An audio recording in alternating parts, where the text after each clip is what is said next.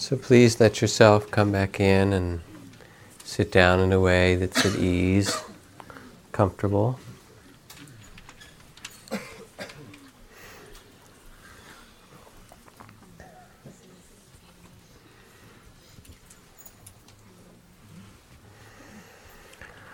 Over the past few weeks, I did a couple of talks on war and peace, kind of considering the circumstances of being at war in Yugoslavia.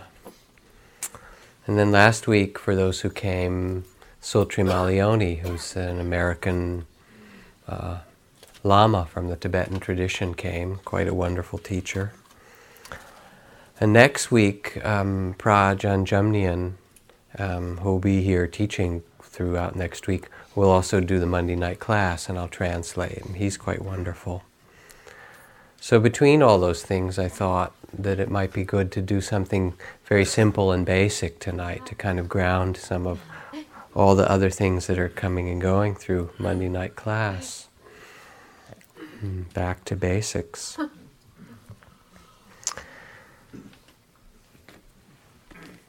When one comes to meditate or comes to enter a spiritual life, what's asked in a certain way, quite simply, is a spirit of sensitivity. That the quality of mindfulness or awareness that we train in meditation is really one of listening, paying attention with the heart. Poem from Mary Oliver. Some questions you might ask. Is the soul solid, like iron? Or is it tender and breakable, like the wings of a moth in the beak of an owl? Who has it and who doesn't? I keep looking around me. The face of the moose is as sad as the face of Jesus. And the swan opens her white wings slowly. And in the fall, the black bear carries leaves into the darkness to sleep. One question leads to another. The soul, does it have a shape? Like an iceberg? Like the eye of a hummingbird? Does it have one lung, like the snake and the scallop? Why should I have it, and not the anteater who loves her children? Why should I have it and not the camel? Come to think of it, what about the maple trees? What about the blue iris? What about all the little stones sitting alone in the moonlight? What about roses and lemons with their shining leaves? What about grass?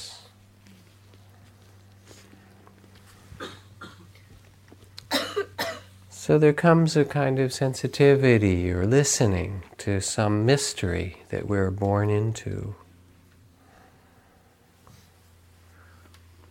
And in that way, spiritual practice is not about a whole set of beliefs, but what we can know, hearing the cry of the raven or the crow, sitting with ourselves in meditation. There's a story I've told on and off over the years. Some of you may have heard. Some of you who've come regularly may have heard a number of these stories tonight, so what can you do? I plead for beginner's mind.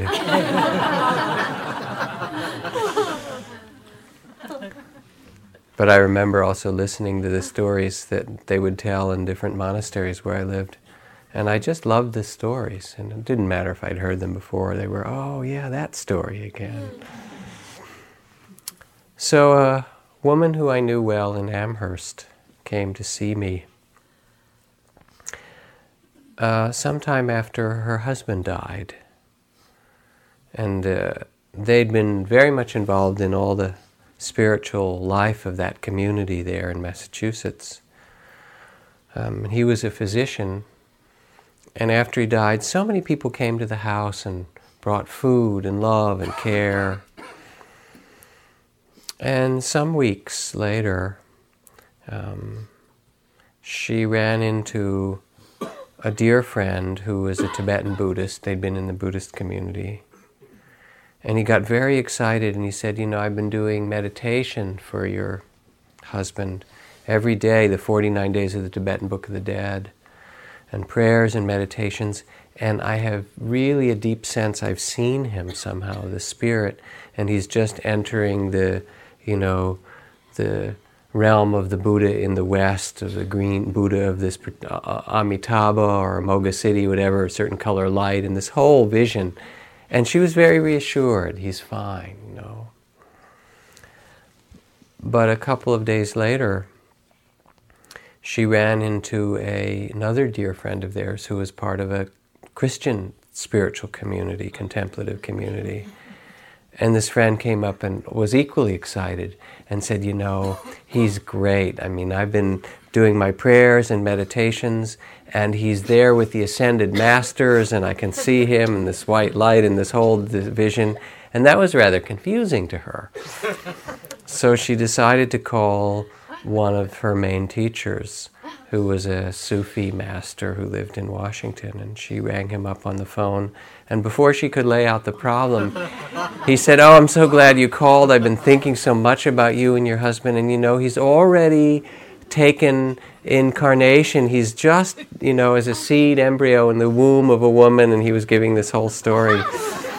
And it made it really tough for her. So she came to see me.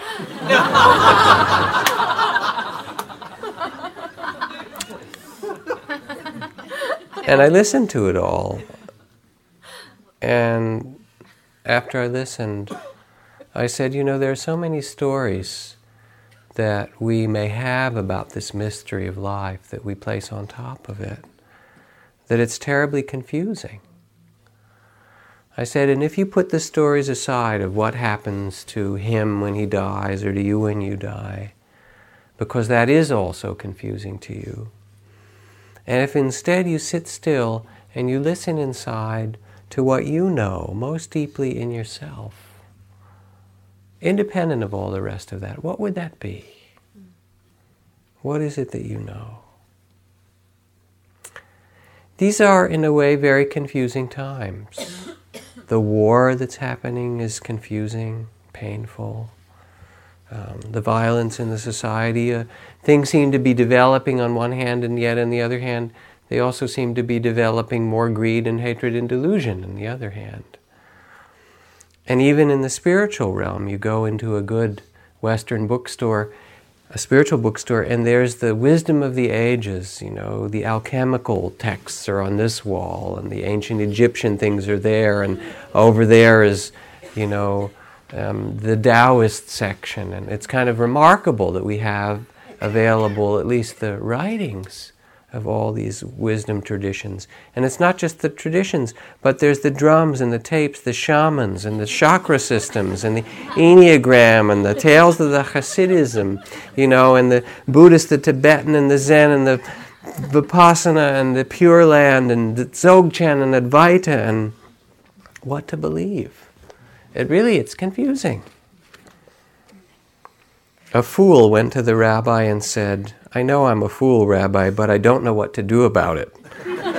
Please advise me what to do. Oh, my son, exclaimed the rabbi in a complimentary way, if you know you're a fool, then surely you're not completely a fool. Then why does everyone say I'm a fool, complained the man. The rabbi regarded him thoughtfully a moment.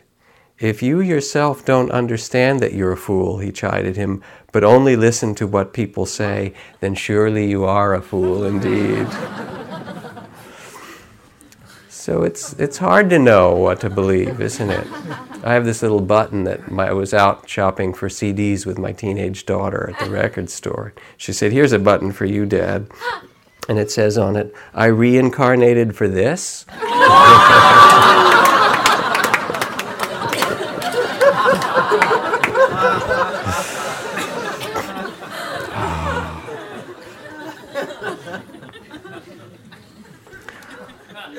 So I would ask you, here's Soltrim Alioni coming one week, and Ajahn Jamyang in a couple of weeks, and Ajahn Sumedho some weeks before, and another Tibetan Lama later in June who's going to visit us, and so forth.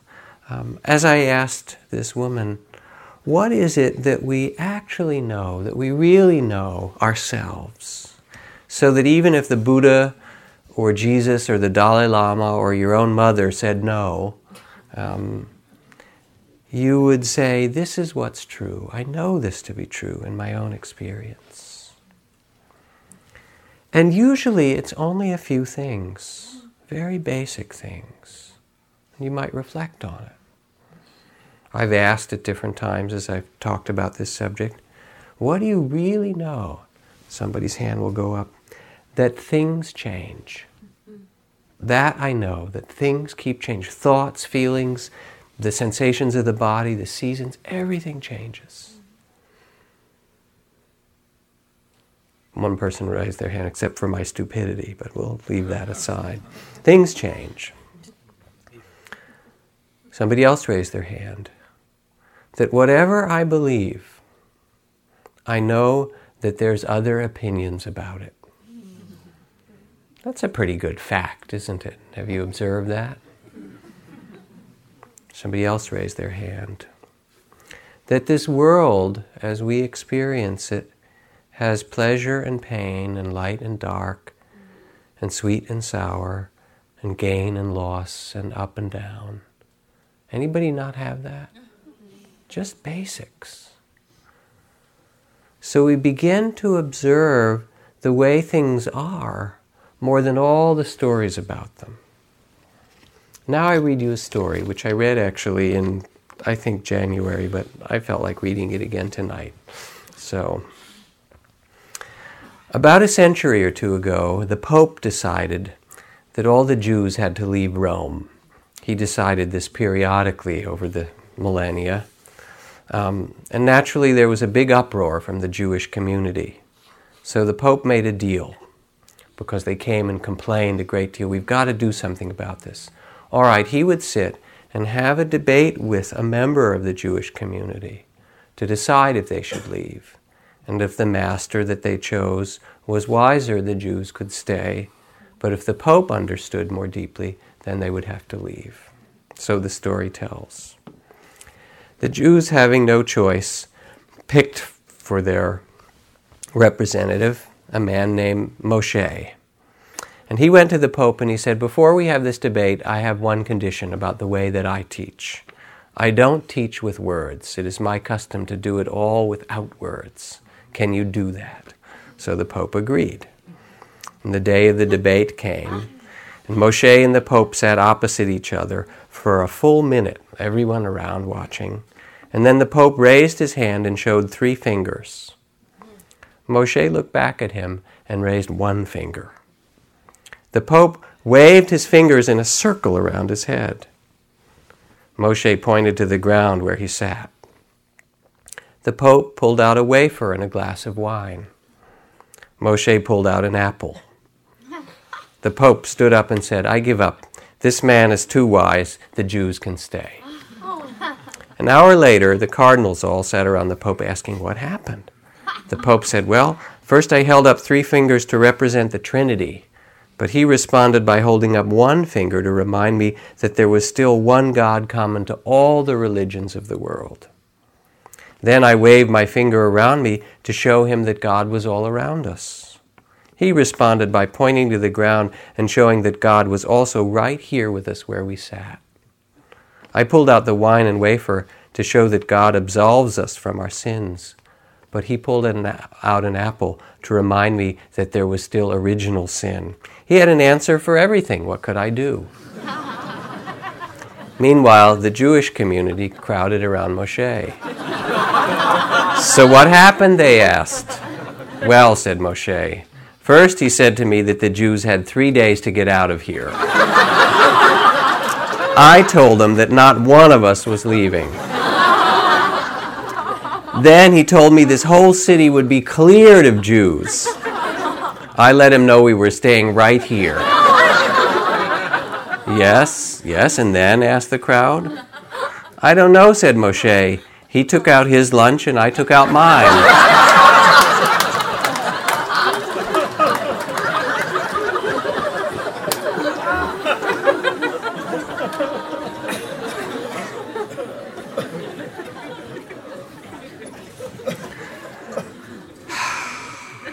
So, the few things we know, whatever I believe, there's some other story about it, right? And that things change, and that life is pleasure and pain and joy and sorrow and up and down and gain and loss. And how do we know them? We know them, the suchness of things, the truth of things, by a simple and direct experience, a direct observation, by our awareness itself, and by trusting this repeated direct experience. Once a great man sat under the tree of enlightenment, wrote Zen Master Sansanim, saw the morning star and became awakened. He absolutely believed his eyes, his ears, his nose, his tongue, his body, his mind. The sky is blue, the earth is brown, things are as they are. And when he saw things clearly, he became enlightened. I would suggest that knowing just these few things may be enough. Certainly will save a lot of study on your part.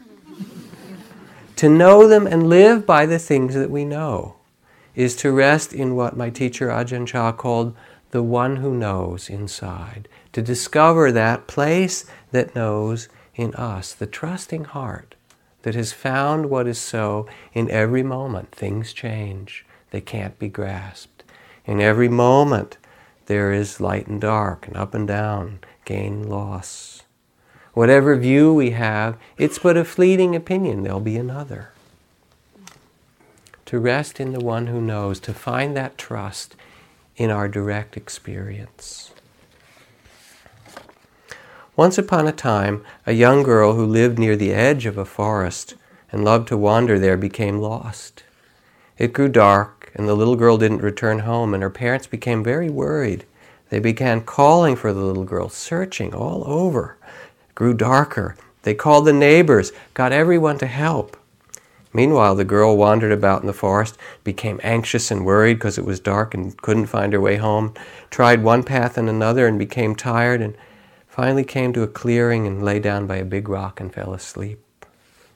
Her parents were frantic. They scoured the forest. The neighbors called and called the girl's name, no avail. Some of the searchers left and the parents became discouraged, but they searched throughout the whole night and the next day. And sometime in that afternoon, the father came to the clearing where the girl had laid down to sleep. And he saw his little girl, and he ran toward her, yelling and making a great noise, which awoke her because she had fallen asleep again. And the girl saw her father, and with a great shout of joy, she exclaimed, "Daddy, I found you."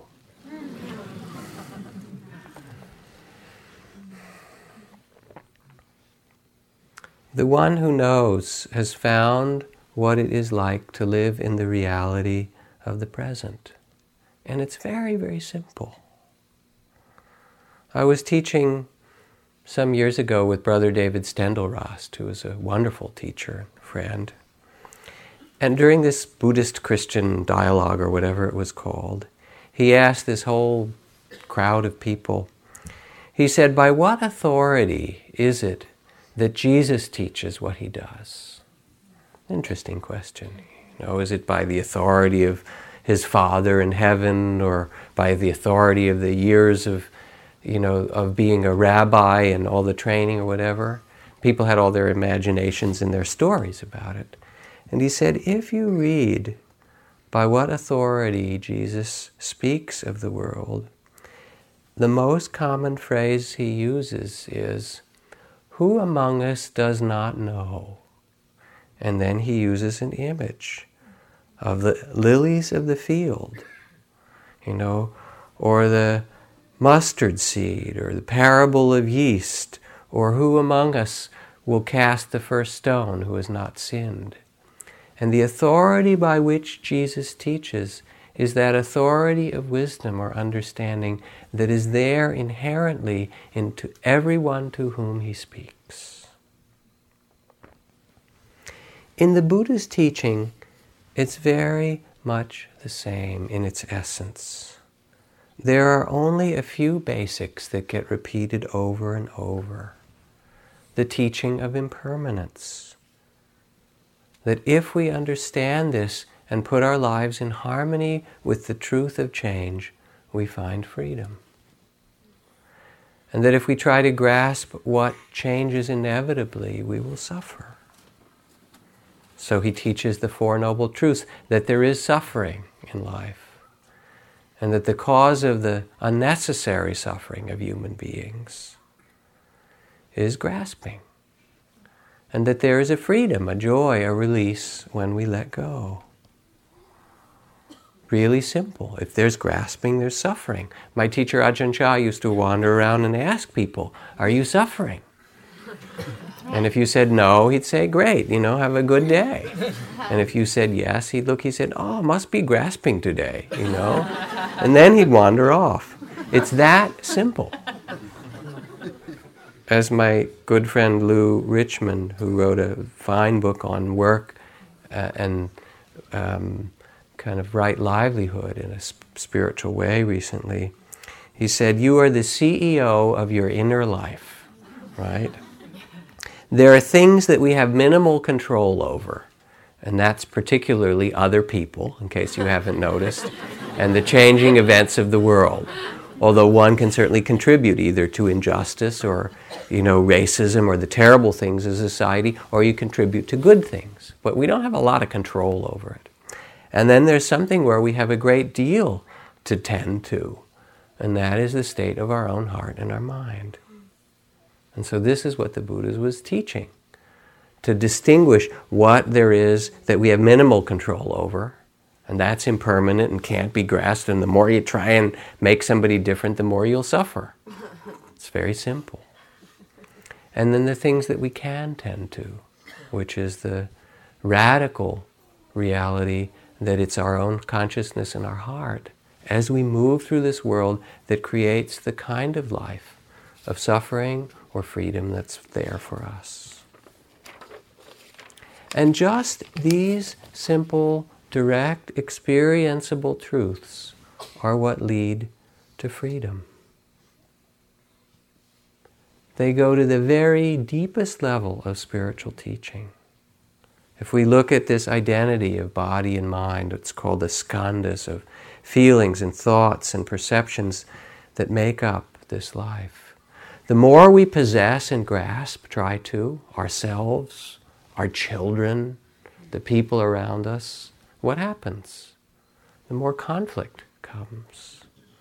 But the more we tend to it with care and respect, knowing that it changes. I don't want it to grow old.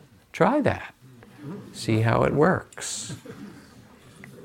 The more we relate from love rather than possession, not claiming things for oneself, but seeing them as they are, the more at ease our heart is, the wiser we are.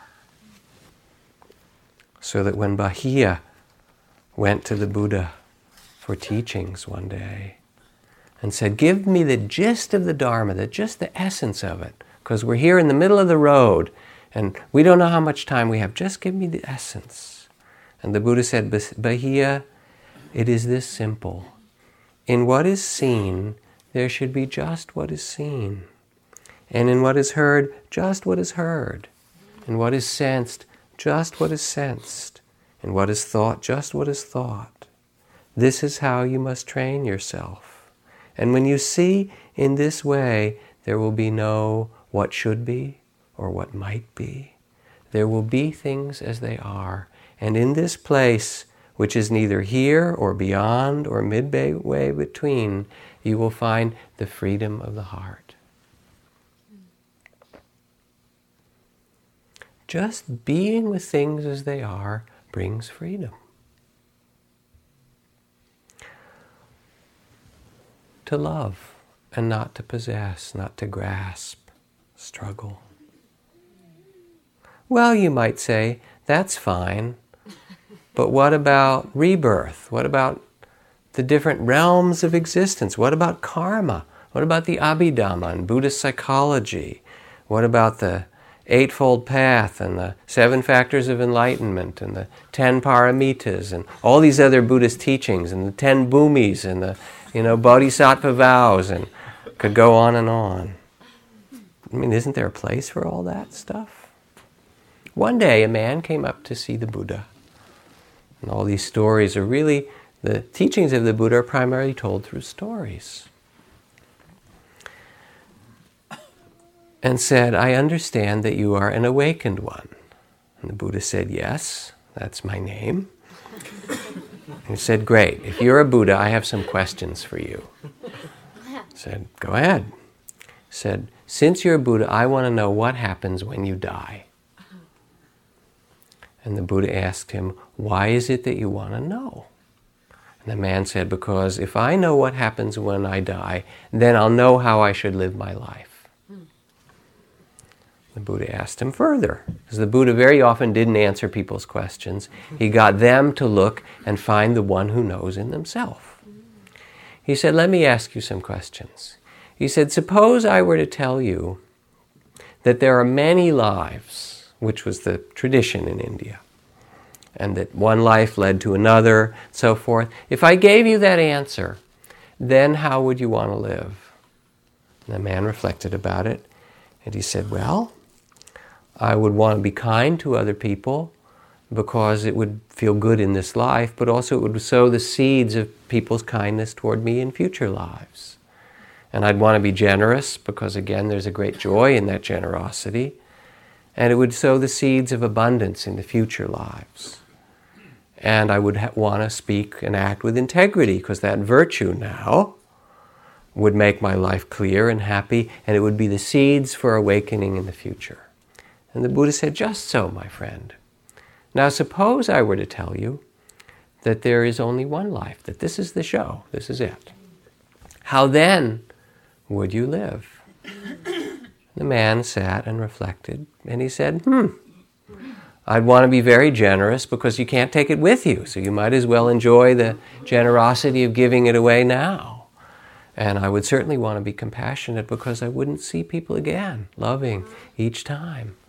And I'd want to have integrity and virtue because this is all I have, is my own dignity and worth in this life. And he answered in the same way. And the Buddha said, just so, my friend, and wouldn't reply about what happens when you die. That simple. All the teachings are directed back to living in the reality of the present and discovering what the Buddha called the sure heart's release, the possibility that even in conflict, even in illness, even in all the turns that life brings to us, that we can be free, that our hearts can be filled with compassion, that we can find ease and peace and compassion and bring it into the world.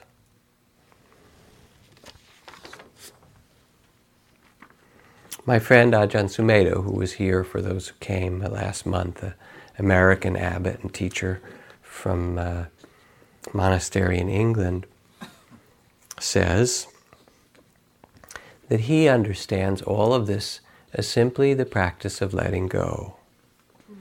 The practice of letting go is very effective for minds obsessed by compulsive thinking about spiritual matters or otherwise. You simplify your meditation down to just 2 words, let go, rather than trying to develop this practice and then develop that and achieve this and go into that and understand this and read the sutras and study Abhidharma and learn Sanskrit and Pali and Madhyamaka and Prajnaparamita and get ordinations in Hinayana, Mahayana and Vajrayana and write books and become a world-renowned authority on Buddhism. Instead of becoming the world's expert on Buddhism and being invited to great international Buddhist conferences, just let go, let go. I did nothing but this in my practice for years. Every time I tried to figure things out, make them a certain way, I'd say, let go, until that desire would fade away. So I'm making it very simple for you to save you from getting caught in incredible amounts of suffering. There's nothing more sorrowful than having to attend international Buddhist conferences. Some of you might have the desire to become the Buddha of the age, Maitreya, radiating love throughout the world. But instead I suggest just being an earthworm, letting go of the desire to radiate love throughout the world. Just be an earthworm who knows only 2 words: let go, let go, let go. You see, ours is called the lesser vehicle, the Hinayana, so we have only these simple, poverty-stricken practices.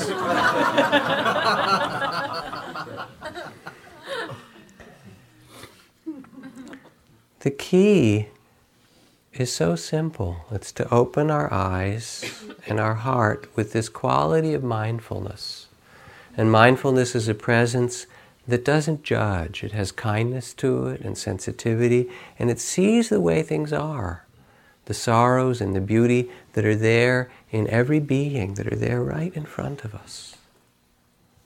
And the laws of life, how it changes, how it gives birth to new form in a moment and vanishes.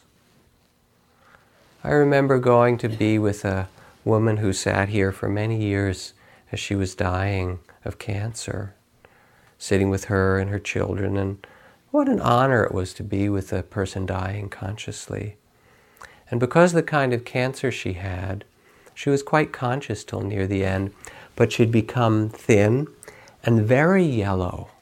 Her skin had turned quite yellow, kind of toxemia. And she was dying in the fall, and she had her bed put in the living room by this great big picture window, and outside the window was this wonderful big tree. And as the tree started to turn from green to kind of various colors, and then the leaves got very yellow, she and the tree were going through the same process. And just as though last week, as she was getting ready to die, it had dropped almost all its leaves, and the ones that were left were just the color of her face. It was like she and the tree were doing what we do, which is to take birth, to have a certain experience, and then to release that. Now, when Aldous Huxley was dying, as many people know because it's a famous story, someone asked him in his ear, whispered, all the spiritual adventures and things that you've passed in your life, what is the secret of life? What have you learned from all this? He said, I'm almost embarrassed to say that it comes down quite simply to being kinder. That was his simple answer. If you took that as your religious practice, the Dalai Lama takes it as his, it would get you a pretty long way. To see with the heart, without rejecting. To stop cherishing opinions, as the third Zen patriarch says, and to see with the heart. Sylvia Boorstein, who teaches here, told me a story of a man she and her husband both knew well, who was a famous psychiatrist and had become the president of the American Psychiatric Association and a very great writer and thinker, who was also known to be a gentleman, a very kind and kind of gracious temperament. And in the last years of his life, he became senile. He got Alzheimer's. So he didn't know where he was sometimes, or what was what, or who was who. And they were invited to go over to dinner to his house by his wife, who was also a good friend, one day. And so they showed up to the door, bottle of wine in hand, it's California after all, time for dinner, rang the doorbell, and he opened the door and he looked at them for a while, and it was clear he had no idea who they were, even though they'd been very close friends, kind of looked at them a little bit blankly, and then he said, I don't know who you are, but whoever you are, please come in and enjoy my home. And they said, even though his memory was gone, the spirit of his heart still remained. If we are to transform ourselves, it is on this level that the transformation takes place. What is it in our meditation practice or in our life that is unacceptable, that comes and knocks on the door and says, "Here I am," and you say no, and you shut the door. You don't say, "I welcome you into my home. I don't want to see that. I don't want to deal with this," with the grief that we carry from the past, or the unfinished business, or the pain in our bodies. Can we sit and open to it? Can we practice in our meditation that art that will get us through life wisely, of seeing what is so? Doesn't mean you have to follow it or do what it tells you. That would be a real mistake. But to bow to it and say, yes, this is true when it's true. Things are the way they are.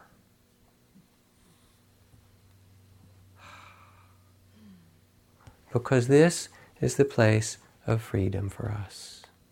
It's such a simple invitation. The heart can be free. And it can be free in any circumstance, and we know that. Something in us knows it. We forget it, but it's deep in the one who knows. And this freedom and non-grasping has nothing to do with indifference or not caring about life, but rather it's an open-hearted presence with all that's there. It's an opening of the body, the feelings and heart and the mind, with compassion, to experience what's present, the truth as it is. Just completed this last week a men's retreat in the new residential retreat center, and it was a delicious retreat. It was, beautiful spring weather, and just a great thing to sit in the circle of 75 men in company with all these men. And they were all nervous on the first day because men are afraid of one another. Yeah. We have been taught to, and so we had them go out and do silent walking meditation in pairs, just shoulder to shoulder with people they didn't know for 45 minutes. And at first it was like nervous, and who's this guy, and am I safe, and so forth. And by the end of 45 minutes they came in and they were smiling like they were brothers. Because in other places there were men from other parts of the world, Palestinian and Iranian, people from Latin America and so forth. They said, we put our arms around each other, we hold hands, we love our brothers. And here in America we're afraid of each other. It was very beautiful to watch this process grow over the week. And then we had counsel, and the men would sit together and speak of their struggles, basically, because nobody told them how to be a man, except on TV, things like that. John Wayne, you know how it goes. And they knew something wasn't right with that, or in the army.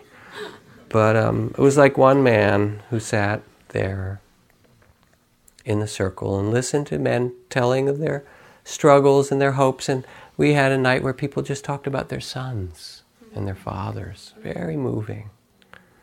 And he began to weep, and he said, my father was a military officer. I was in the army for a while too. And he was really tough and somewhat abusive. He would push me up against the wall, and hit me. And he said, and the one thing I never gave my father, I would not let him see me cry.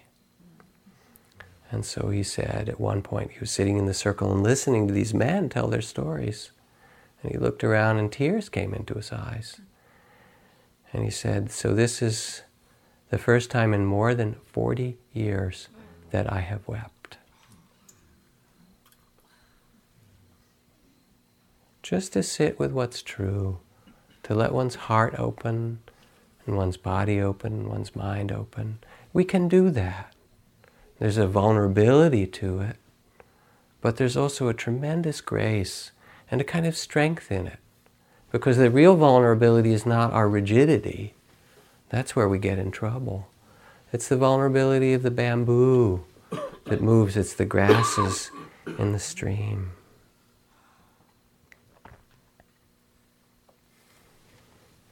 A friend of mine, a woman who did many years of retreat practice, was a psychologist. And she had a terrible background of abuse, sexual abuse in her childhood. And now she does this amazing work. She works with groups of perpetrators. She said it was really frightening for her to do this at first, really scary as you can imagine. But she did it for a year or so, working with groups of men. And she said one day everything turned around for her. She was sitting in this group and hearing these men tell their stories. And of course, as you can imagine, all of them from age 17 to age 70 in that room, they were all abused in some way themselves. And that's how it happens, the transmission of suffering from one generation to another without knowing how to release it. She said, and I looked around and I was listening to their stories, and all of a sudden I realized I was in a room with boys. And that all these were boys who had been abused, just like me. And she said, my heart just cracked in a way I never would have imagined. And I realized that we were all in it together.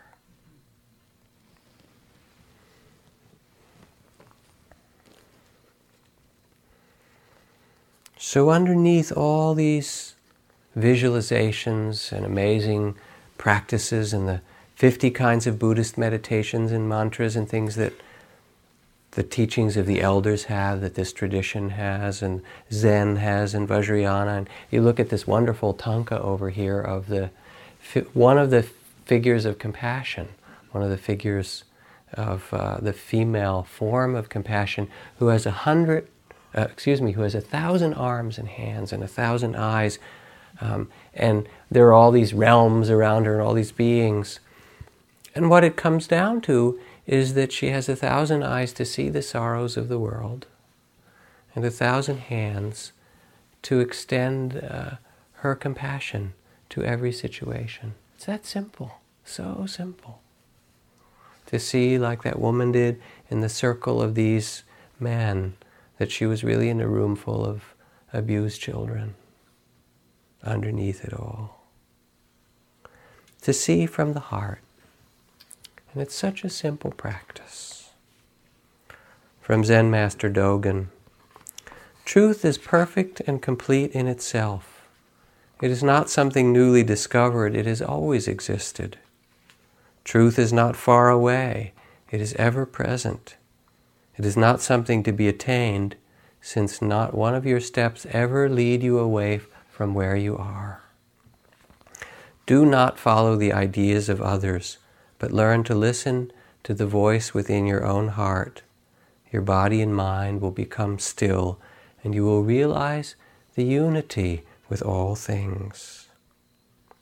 To actualize the blessedness of meditation, simply sit with pure intention and open heart and determination. Sit in a comfortable way, hold your body erect. In your meditation, you yourself become the mirror, reflecting the solution of your problems. The human mind has absolute freedom as its true nature. You can attain this freedom intuitively. Do not work for the freedom, but rather allow the practice and the presence itself to lead you to this liberation. There are thousands upon thousands of students who practiced meditation and attained its fruits. Do not doubt the possibilities because of the simplicity of the method. If you cannot find the truth right where you are, where else do you expect to find it? Life is short. No one knows what the next moment will bring. Open your heart and mind while you have the opportunity, and thus you will gain the treasure of presence, of wisdom, and compassion, which you can share in abundance with all those you touch. So simple. It's strange, people look for the mystery in special states, or teachers who can levitate, or some phenomenal kind of inner experience like you get taking psychedelics or something. That must be the mystery. I don't know. Every day a new day appears. It troops out of emptiness, to use Rumi's phrase. The thoughts and the feelings come trooping out of nowhere and say, here I am, feel this, think that, imagine this. And then they disappear and more follow them. I mean, that's pretty weird, right? And there's the sky, and then the clouds come by, and then they disappear. And we eat. We open this hole at one end of this tube that we move around and stuff dead plants and animals in there, grind them up with the bones and swallow them with this water inside. Cook the saliva and all of that. Ice cream sundaes. Fresh asparagus. Right. Lamb chops. No. Maybe. Who knows? Oh my God, the poor lamb. Oh, but it tastes so good, right? All this stuff, I mean, it's bizarre being alive. It's really amazing. And you're looking for a miracle, a mystery.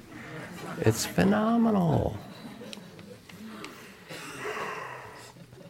My friend Roger Walsh, who is a psychiatrist and psychologist and philosopher and has written a lot of different books on spiritual practice and done years of it, once undertook to read the entire Encyclopedia of World Religion in order to understand spiritual life better. It's a little bit of a brain, poor Roger. But anyway. And so I asked him what did he get from it in the end. And he said after he had read through all those volumes from Ahura Mazda to Zoroastrianism, right, and everything in between, and saw that there were hundreds of world religions, of Taoism and Confucianism and ancient Sumerian teachings and the Aztecs and the Mayans and on, the various African traditions. He said each one had millions of followers. Each one had a creation story and a story of good and evil and of humans' place in the world. And when you read one story after another, you realize that what they are is stories. And that they're stories that the human mind lays on top of this great mystery. They're kind of the story through which one was invited to be in the presence of the mystery of life. The word Buddha means one who is awake. And to awaken doesn't mean one solves the mystery. The mystery isn't some problem that you solve and get the right answer to. The mystery is an experience in this moment of life. So Buddha, I am awake. The word Buddha is really your own true nature, this possibility. And in awakening, we awaken to freedom. We awaken to love, mindfulness, and compassion.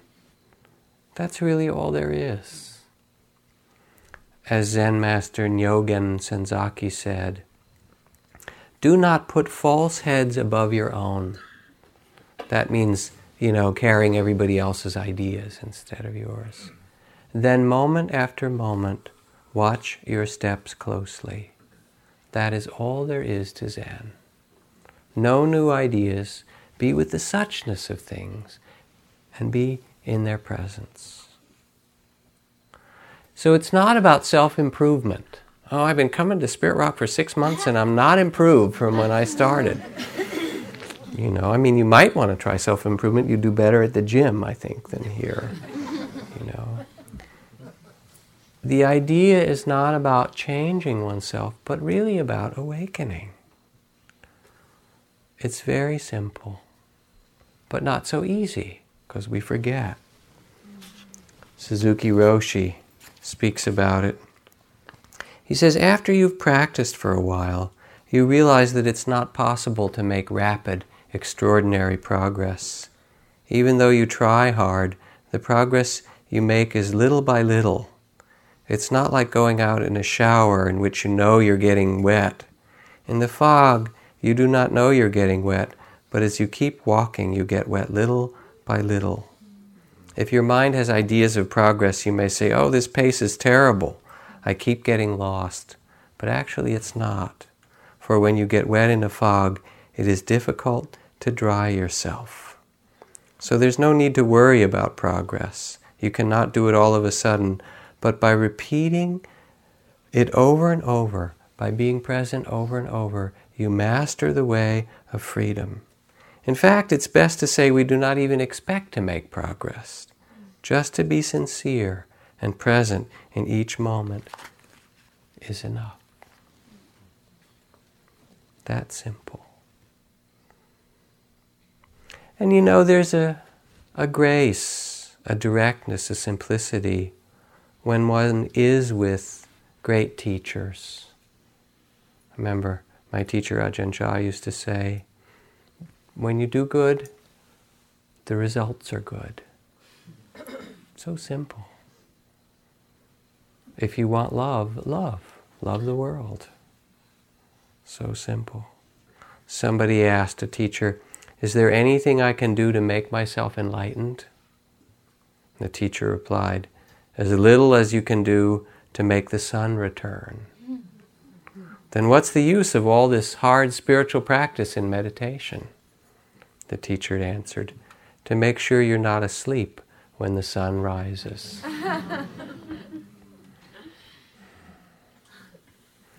It's not what one says, but really what's in the heart. Chuang Tzu said that a dog is not a good dog because he's a good barker, nor is a teacher a good teacher by what they say, right? It's really what's there and how deeply we're able to listen, how much we're able to take the gift of our own life in our own way and bring it alive.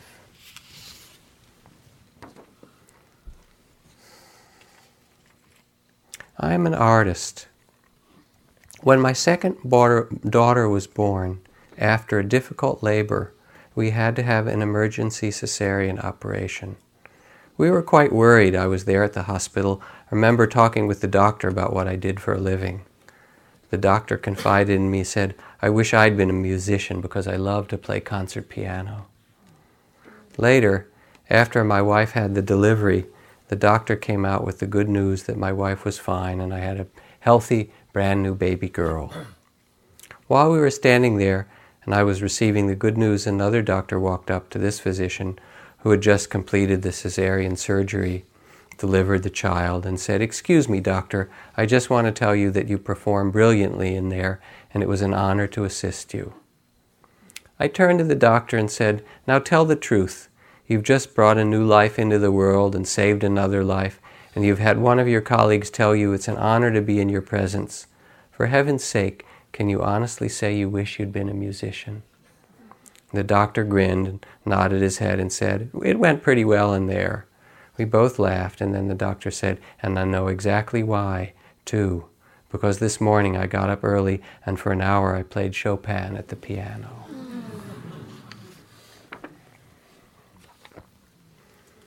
It's really an honor to live with the sensitivity that is your birthright. It's a responsibility and it's difficult because it makes us vulnerable when we feel things. And we see things that need to be tended to.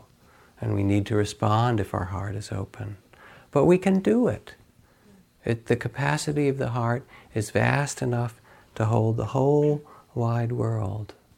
And the invitation of spiritual practice is to trust that, to know that we can live in that simple reality and love and be present.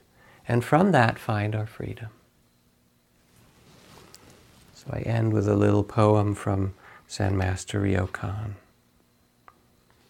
My life may appear melancholy, but traveling through this world, I have entrusted myself to heaven. In my sack, 3 quarts of rice. By the hearth, a bundle of firewood. If someone asks what is the mark of enlightenment or illusion, I cannot say. Wealth and honor are nothing but dust. And as the evening rain falls, I sit in my hermitage and stretch out both feet in answer. Just sit down, just to be. The fact is that once you start spiritual practice, you can't go back. Unfortunately, it's too late. I mean, what are you going to do? Start cultivating more greed and hatred and delusion? you really don't want to do it. So it's happening. You might as well get with the program. Let's sit for a moment.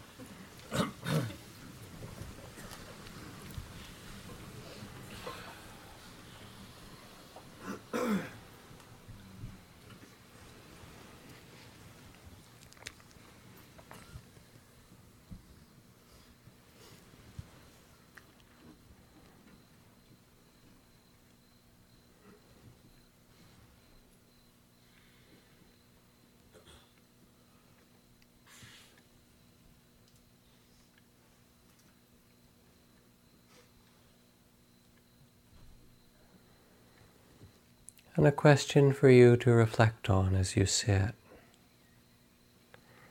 If you were true to your highest understanding,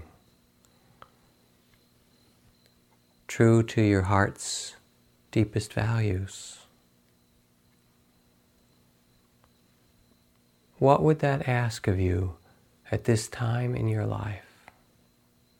If you let yourself look clearly, you can let yourself know.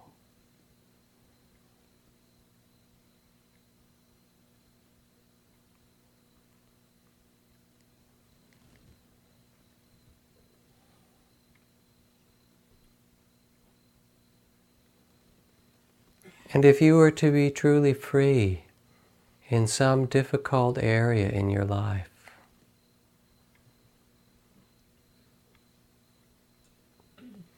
what would be asked of you to truly free yourself? You can know that as well.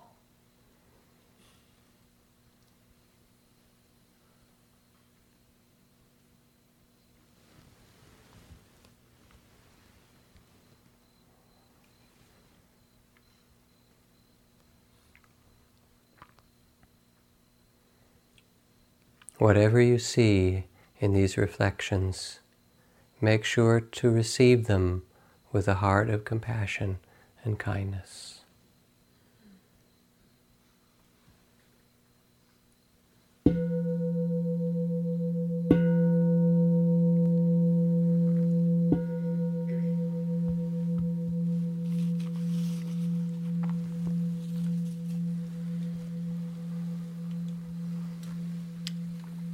A couple of very brief announcements and a little chant, and we'll go out into the night. For those who don't know, there's a Monday night family program in the yurt here, so you can bring kids to that. I forget what the bottom age is, 4, 5. Next week will be Ajahn Jumnian. I'll be translating. And he's really a pleasure to have back at Spirit Rock.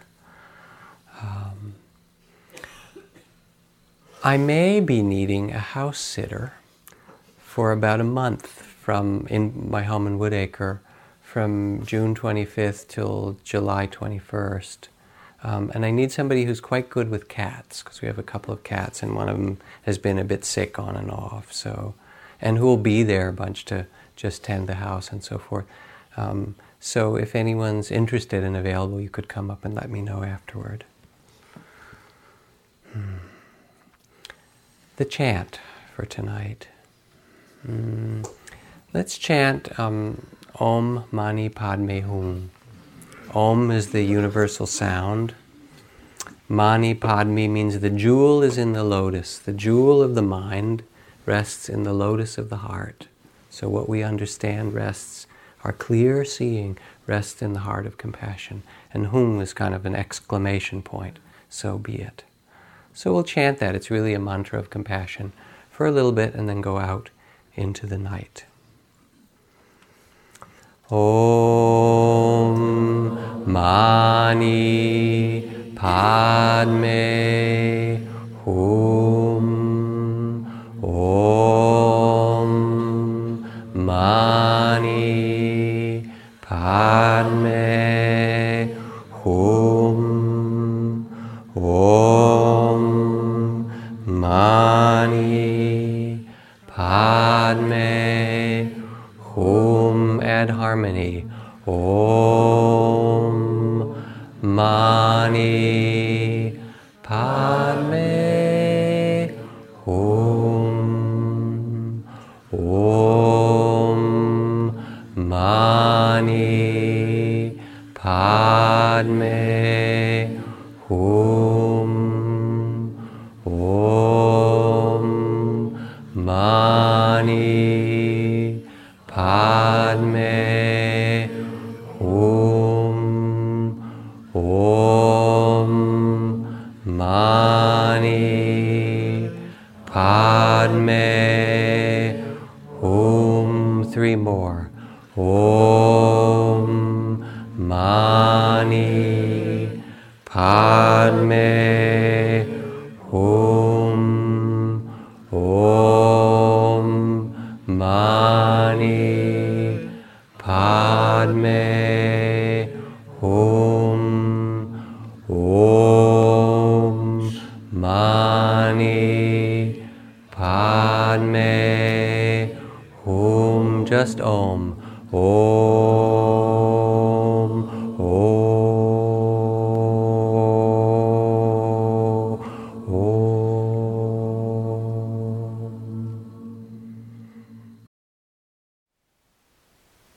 Thank you for listening.